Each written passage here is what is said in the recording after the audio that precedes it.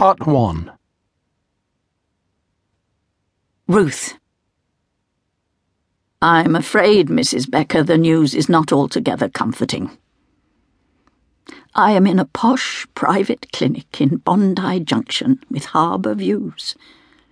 Professor Melnikoff has silver hair and half-glasses, a sky-blue silk tie, and long hands clasped together on his desk.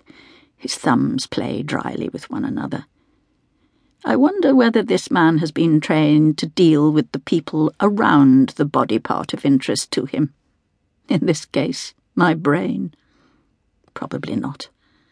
Melnikoff, in his quietness, has the manner of one who appreciates having a large white nuclear tomb between him and another person.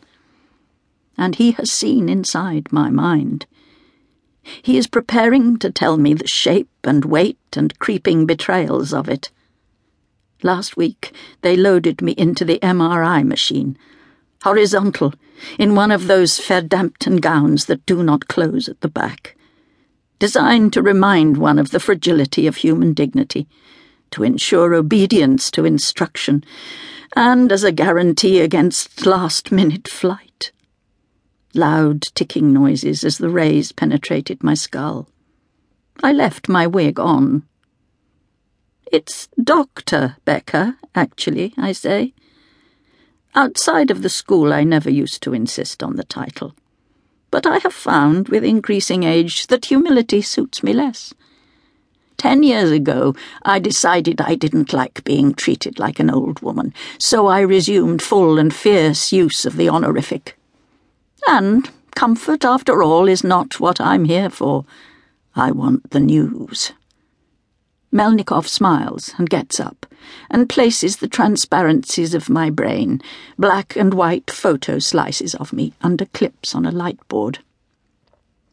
I notice a real Miro, not a print, on his wall. They socialized the health system here long ago, and he can still afford that. There was nothing to be afraid of then, was there? "Well, Dr. Becker," he says, "these bluish areas denote the beginnings of plaquing." "I'm a doctor of letters," I say, "in English, if you don't mind." "You're really not doing too badly for your age." I make my face as blank as I can manage. A neurologist should know, at the very least, that age does not make one grateful for small mercies. I feel sane enough, young enough, to experience loss as loss. Then again, nothing and no one has been able to kill me yet. Melnikoff returns my gaze mildly, his fingertips together. He has a soft unhurriedness in his dealings with me. Perhaps he likes me. The thought comes as a small shock. It's the beginning of deficit accumulation. Aphasia, short-term memory loss, perhaps damage to some aspects of spatial awareness, to judge from the location of the plaquing. He points to soupy areas at the upper front part of my brain. Possibly some effect on your sight, but let's hope not at this stage. On his desk sits a wheel calendar, an object from an era in which the days flipped over one another without end. Behind him the harbour shifts and sparkles, the great green lung of this city. "Actually, Professor, I am remembering more, not less."